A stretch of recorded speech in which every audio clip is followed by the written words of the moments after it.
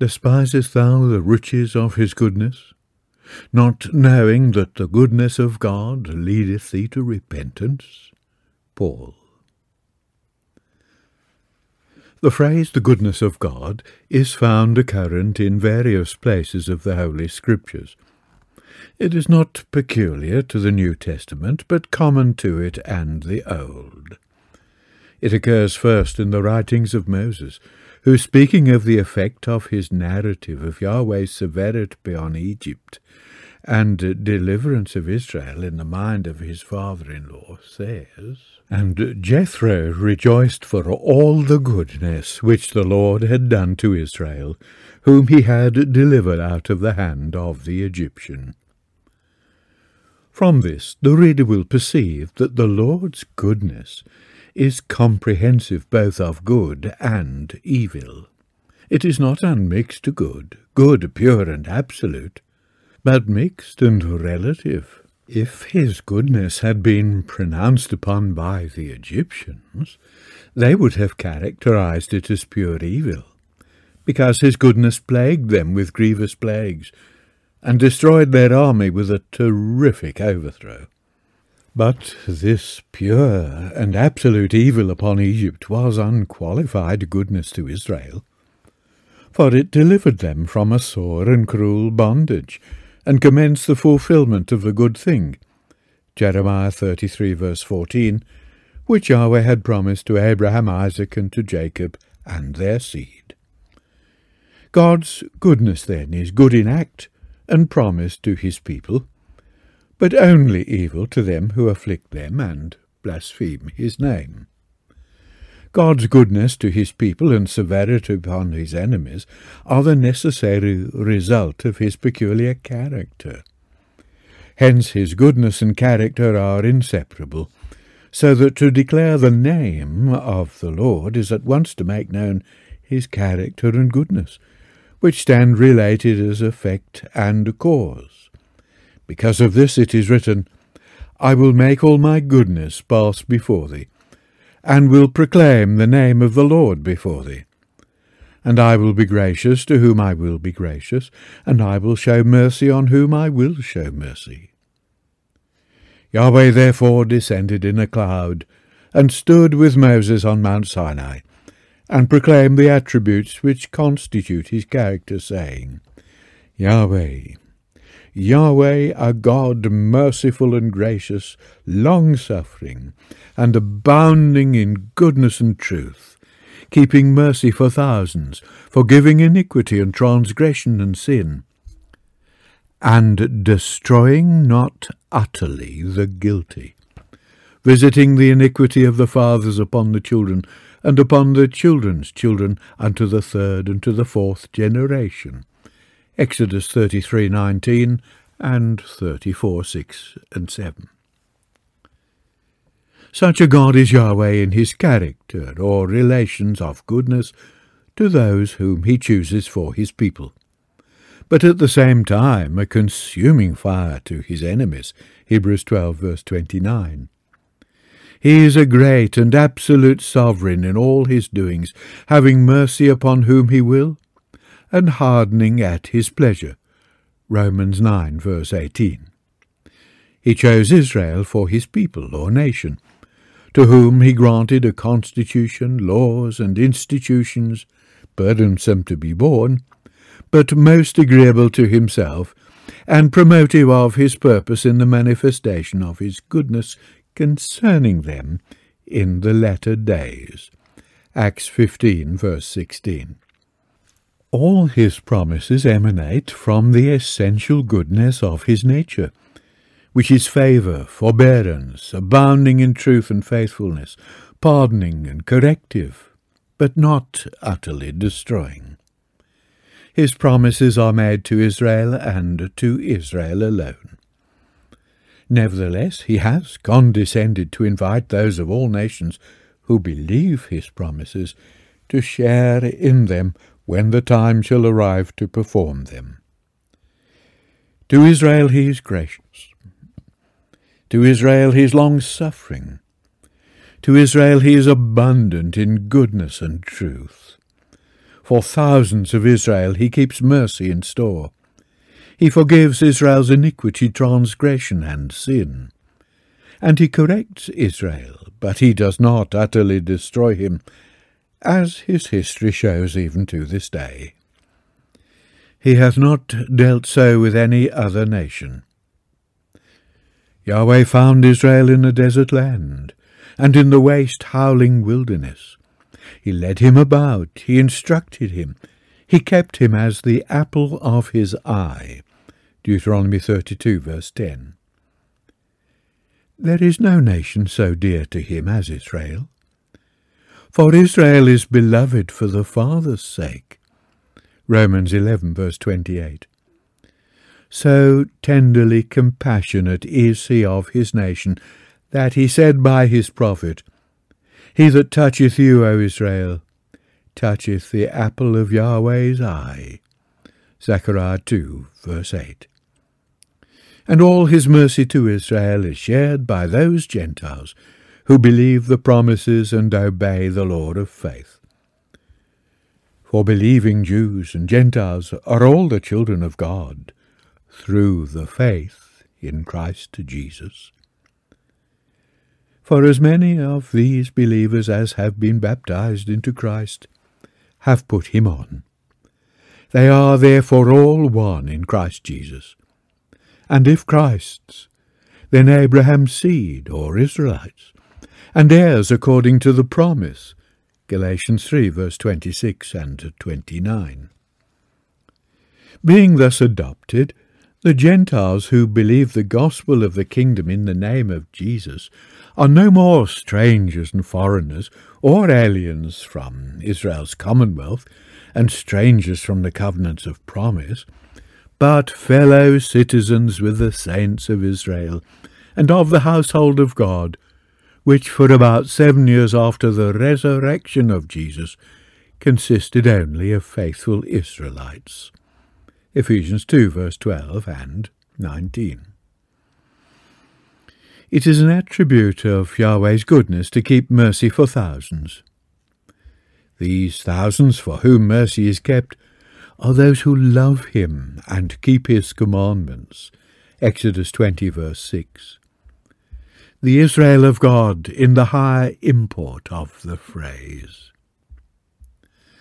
The mercy kept for them is the chesed, styled the Berith Olam Chasdai David, or age covenant mercies of David, rendered by love, an everlasting covenant, the gracious promise made to David, which shall never fail. Isaiah 55, verse 3. These gracious promises, or loving kindness, or mercy which Yahweh keeps for thousands, are based upon the chesed, or mercy to Abraham, which Mary and Zacharias refer in these words. He hath holpen his servant Israel in remembrance of his mercy, as he spake to our fathers, to Abraham and to his seed for ever.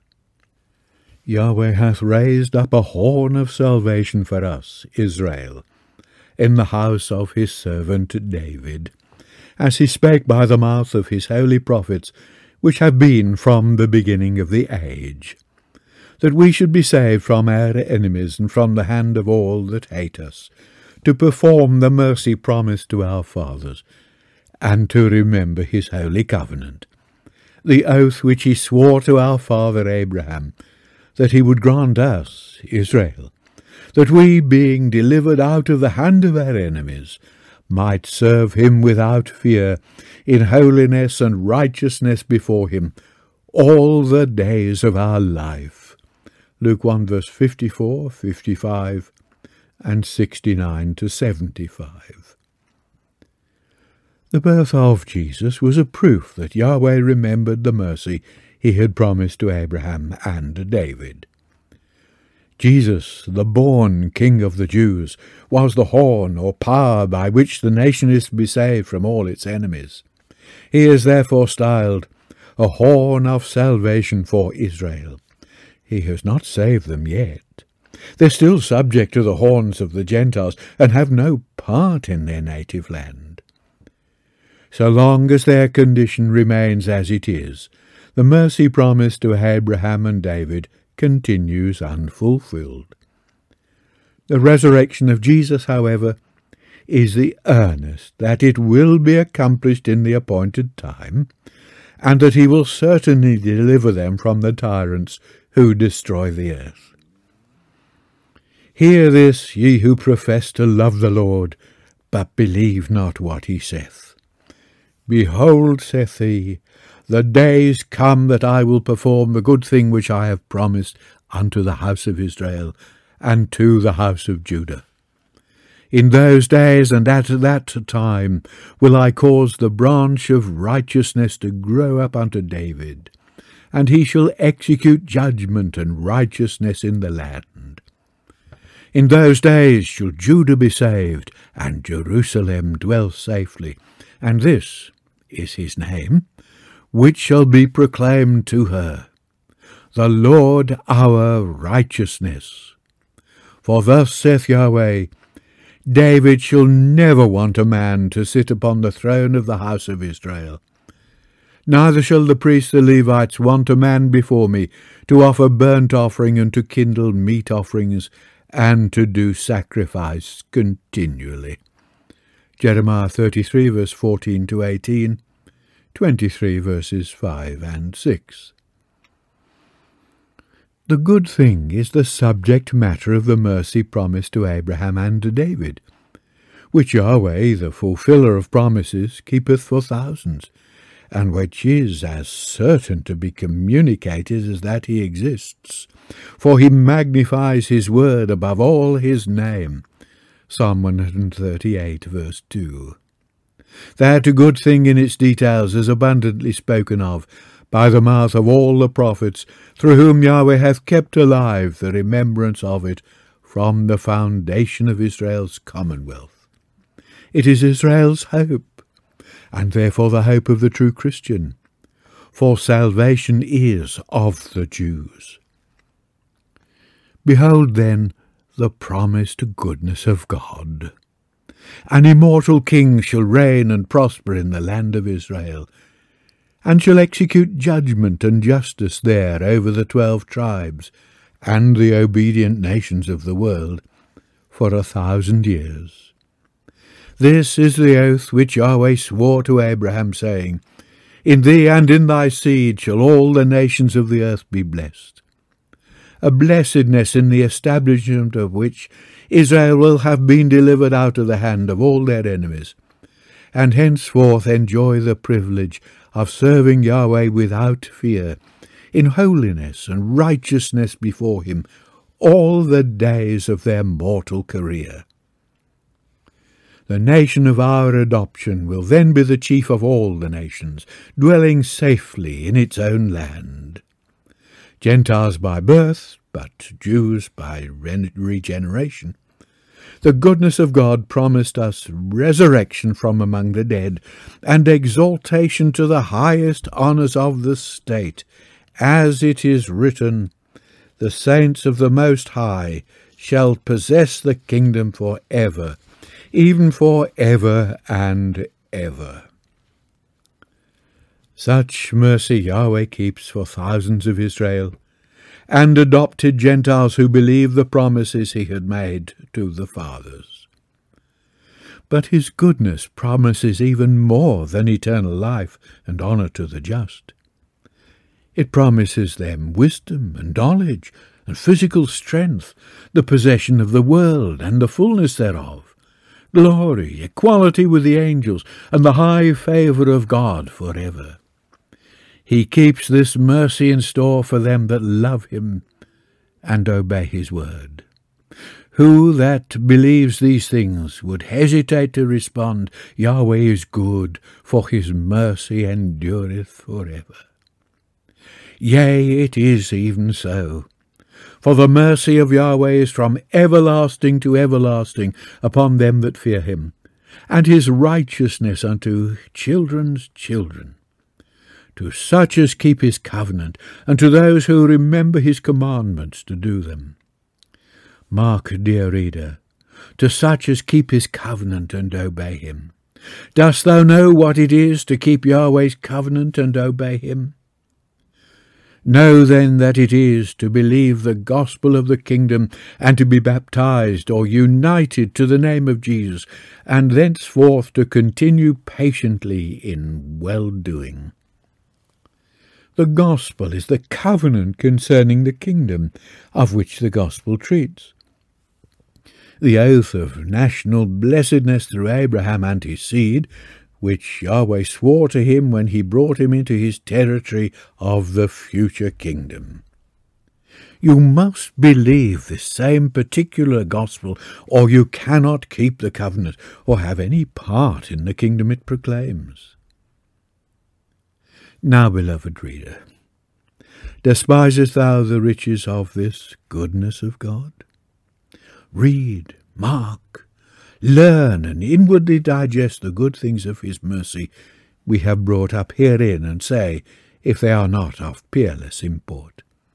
Are not endless life and good days, boundless riches, honour, and eternal glory in a kingdom of God's establishment upon the earth more to be desired than all the world can give you now?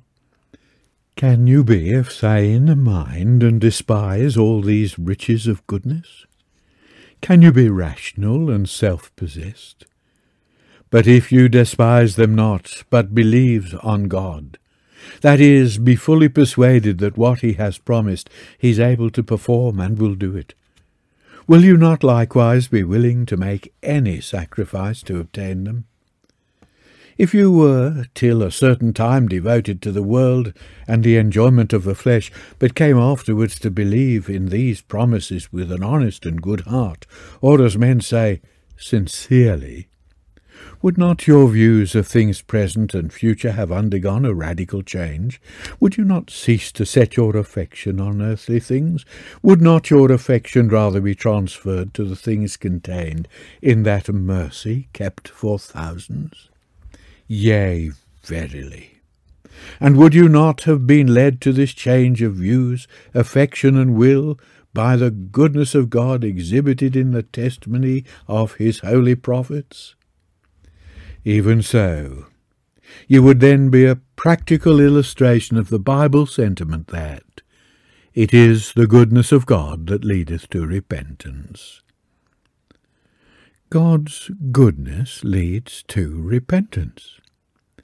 It leads believers to place themselves in such a relation to the truth that repentance unto life may be granted unto them. Acts 11 verse 18. The goodness of God is like to choice and goodly wares exhibited in a bazaar for sale. Their goodliness attracts the attention of passengers and leads them to desire to possess them.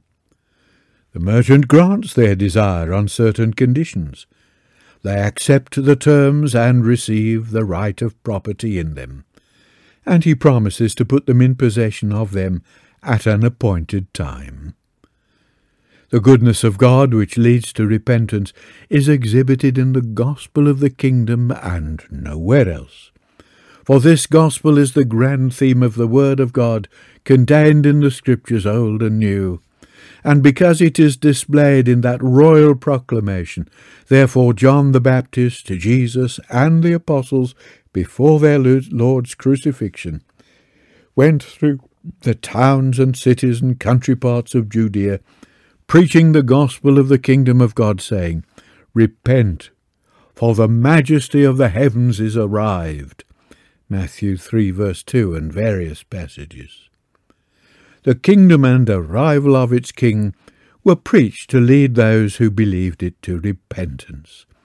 The goodness of God set forth in the doctrine of the kingdom was preached also after the Lord's resurrection to lead men to repentance, that they might be made meet for its inheritance.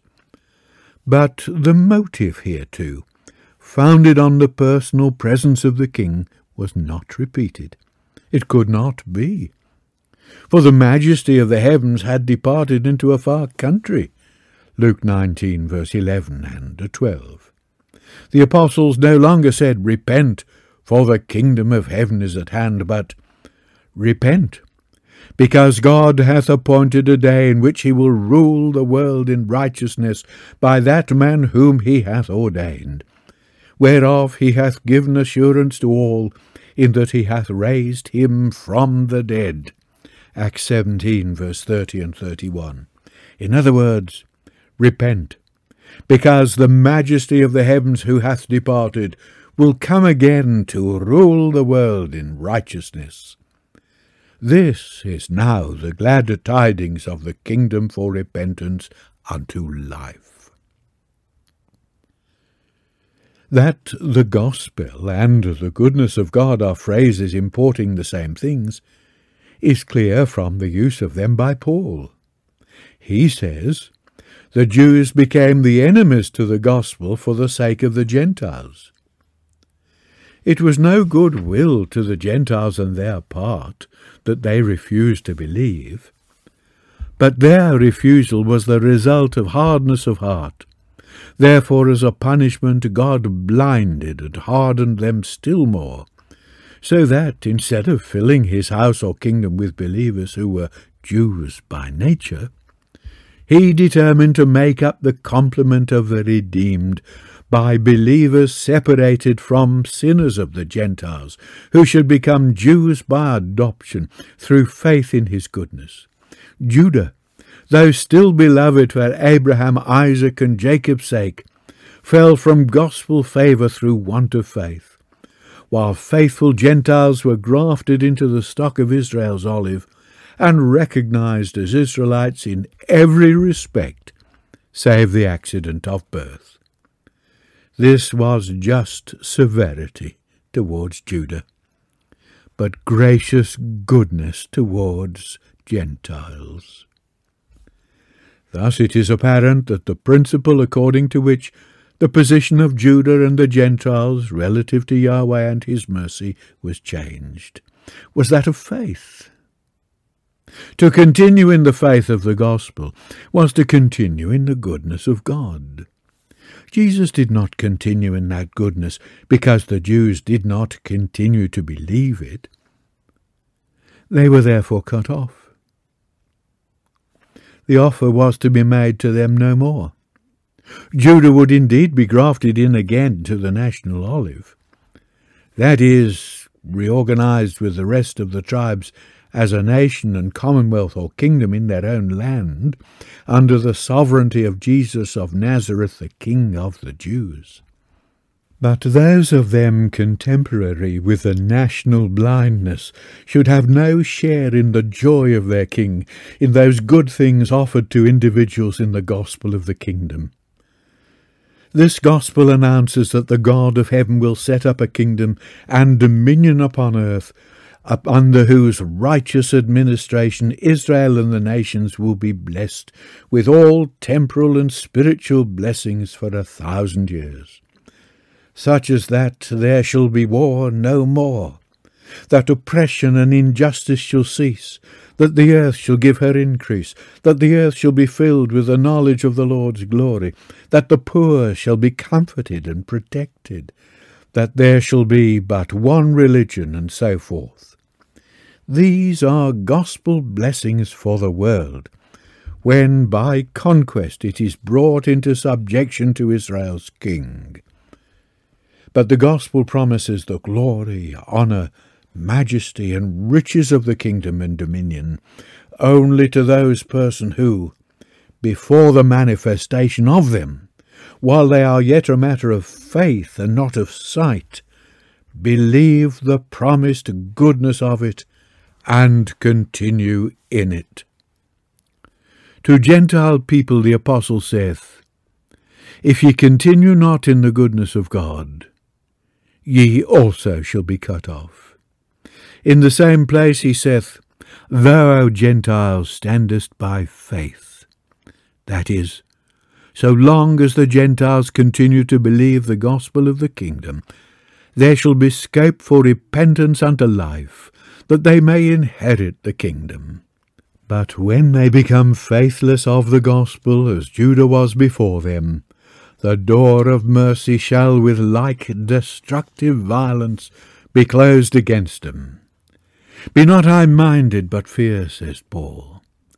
For if God spared not the natural branches of the olive tree, beware lest he also spare not thee. In the apostles' day there was a disquisition in the Gentile mind to high-mindedness, and to boast against Judah, who had stumbled at the stone of stumbling and rock of offence. They do not seem to have entertained the idea of the re-engraftment of the broken-off branches, but concluded that God had cast Israel away as a people for whom he had no further use or affection. This was not the general idea, but some seem to have held it, or the apostle would not have contradicted the supposition. God forbid, says he, that such a thing should be. He hath not cast away his people whom he foreknew before he received the Gentiles into favour. But though the apostle so promptly repudiated the notion, he did not succeed in repressing it. That Israel was finally rejected and cast away took strong hold of the Gentile professors of Christianity, who in after times thought they were doing God service in persecuting the Jews. Even at the present day, after a lapse of 18 centuries, the receiving of Israel into favour again is regarded as fabulous by Christian professors. Being wise in their own conceits, they boast themselves against the Jews and denounce as carnal Judaizers those who with Paul affirm that God hath not cast away his people Israel, whom he foreknew. Hear what Yahweh saith of Israel. Thus saith the Lord, who giveth the sun for a light by day, and the ordinances of the moon and of the stars for a light by night, who divideth the sea when the waves thereof roar. The Lord of hosts is his name.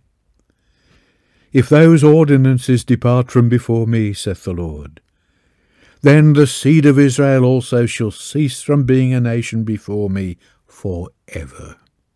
Mark the if, which is still further emphasized in the next verse, saying, If the heaven above can be measured, and the foundations of the earth searched out beneath, I will cast off all the seed of Israel for all that they have done, saith the Lord. Jeremiah 31, verse 35 to 37. This is equivalent to saying, Israel shall never cease from being a nation before me, though they have done grievously in my sight. For the hypotheses upon which their casting away is predicated are absolute impossibilities. It is as impossible for their national existence to cease for ever as it is for feeble-minded men to measure heaven or to search out the centre of the earth. We have said that the non-restoration of Israel was not the general idea entertained by Gentile believers in the Apostles' day. To say that it was would be to affirm that they did not generally believe the gospel, for there can be no kingdom without the restoration of the Jews. These are those in our day who deny their restoration. This is proof positive that they do not understand the gospel, which is the glad tidings of the restoration of the kingdom again to Israel, and the blessedness of all nations through their government. For we repeat it, salvation is of the Jews. The spiritual condition of the Gentiles at the present crisis in all countries of Christendom is the exact counterpart of Judah's at the period of the dissolution of their commonwealth. The Jews were without faith, and so are also the Gentiles of today. But thou wilt perhaps say, O reader, how can that be? Are there not thousands upon thousands of holy men engaged in preaching Christ in every land? And are not they sustained by millions of faithful men who contribute immense sums for the propagation of the Christian faith? We admit there are multitudes of preachers and millions of sincere professors of religious faiths they call Christian, But where are the preachers and believers of the gospel of the kingdom? And rarer still, where are the believers thereof who obey it? Faith such as it is abounds, but the faith is known to very few, and preached by still fewer. The Jews believed the gospel of the kingdom, but they refused to obey it in the name of Jesus as King of Israel. They stumbled at him. They did not believe in him as Yahweh's anointed one, and therefore rejected the mystery of the gospel in his name. It is so likewise with the Gentiles at this day. They preach a character they call Jesus, whom Paul did not preach. Compare the popular notions of Jesus Christ with the Christ delineated in the Old and New Scriptures, and you will be astonished, O reader, at the want of congruity between them. The Gentiles stumble at the character called Christ in the Bible, even as the Jews did of Jesus. These repudiated a suffering Messiah. The Gentiles reject a Christ who shall subdue the nations by the sword, replant Israel's olive in its native soil, restore the kingdom and throne of his father David, sit upon it for 1,000 years, and as sole monarch of the world, rule all nations as Yahweh's vicegerent upon the earth. The Bible is at variance with them both, for it not only reveals a Christ who should be made perfect through sufferings, but one that should do all these things besides. We repeat it with profound conviction that the gospel is not preached, it is not believed, nor is it obeyed by the religionists of our day. The exceptions to this statement are so few that they do not affect the generality of its application. If, as in the days of Elijah, there be 7,000 in Christendom who believe the truth and have obeyed it, our statement is not at all invalidated thereby. They who believe it in a gospel of kingdoms beyond the skies to be possessed with a Jesus who is to return to earth only to destroy it, believe a gospel that has no place in the Bible. How high-minded and wise are professors in this day in their own conceit. They plume themselves in their Christianity and spiritual intelligence, saying, they are rich and increased in goods, and have need of nothing, but know not that they are wretched and miserable and poor and blind and naked. So Egyptian is the darkness which beclouds their minds, that they discern not the awful crisis which is advancing upon them with gigantic strides. They are sporting themselves with their own deceiving, while destruction is at the door. Faithless of the gospel, high-minded and wise in their own conceit. This is itself a great sign of the times. By faith we stand, by unbelief we fall. What then remains? Nothing more, but that the Gentiles be cut off, and the process of their engraftment be terminated. Short will be the work when it is once fairly under way. The cutting off accomplished, the gathering in of Israel's tribes will then proceed, and he shall not be intermitted until all Israel shall be saved. Hear in conclusion what Yahweh saith by the hand of Moses concerning this time of trouble coming upon the world. The day of the calamity of Israel's foes is at hand, and the things that shall come upon them make haste. For the Lord shall judge his people, and repent himself for his servants, when he seeth that their power is gone, and there is none shut up or left. See now that I, even I, am he, and there is no God with me. I kill, and I make whole. I wound, and I heal. Neither is there any that can deliver out of my hand. For I lift up my hand to heaven and say, I live for ever. If I whet my glittering sword, and my hand take hold of judgment, I will render vengeance to mine enemies, and will reward them that hate me. I will make mine arrows drunk with blood, and my sword shall devour flesh, with the blood of the slain and of the captives, from the beginning of revenges upon the enemy. When this shall be perfected, then rejoice, O ye nations, with his people.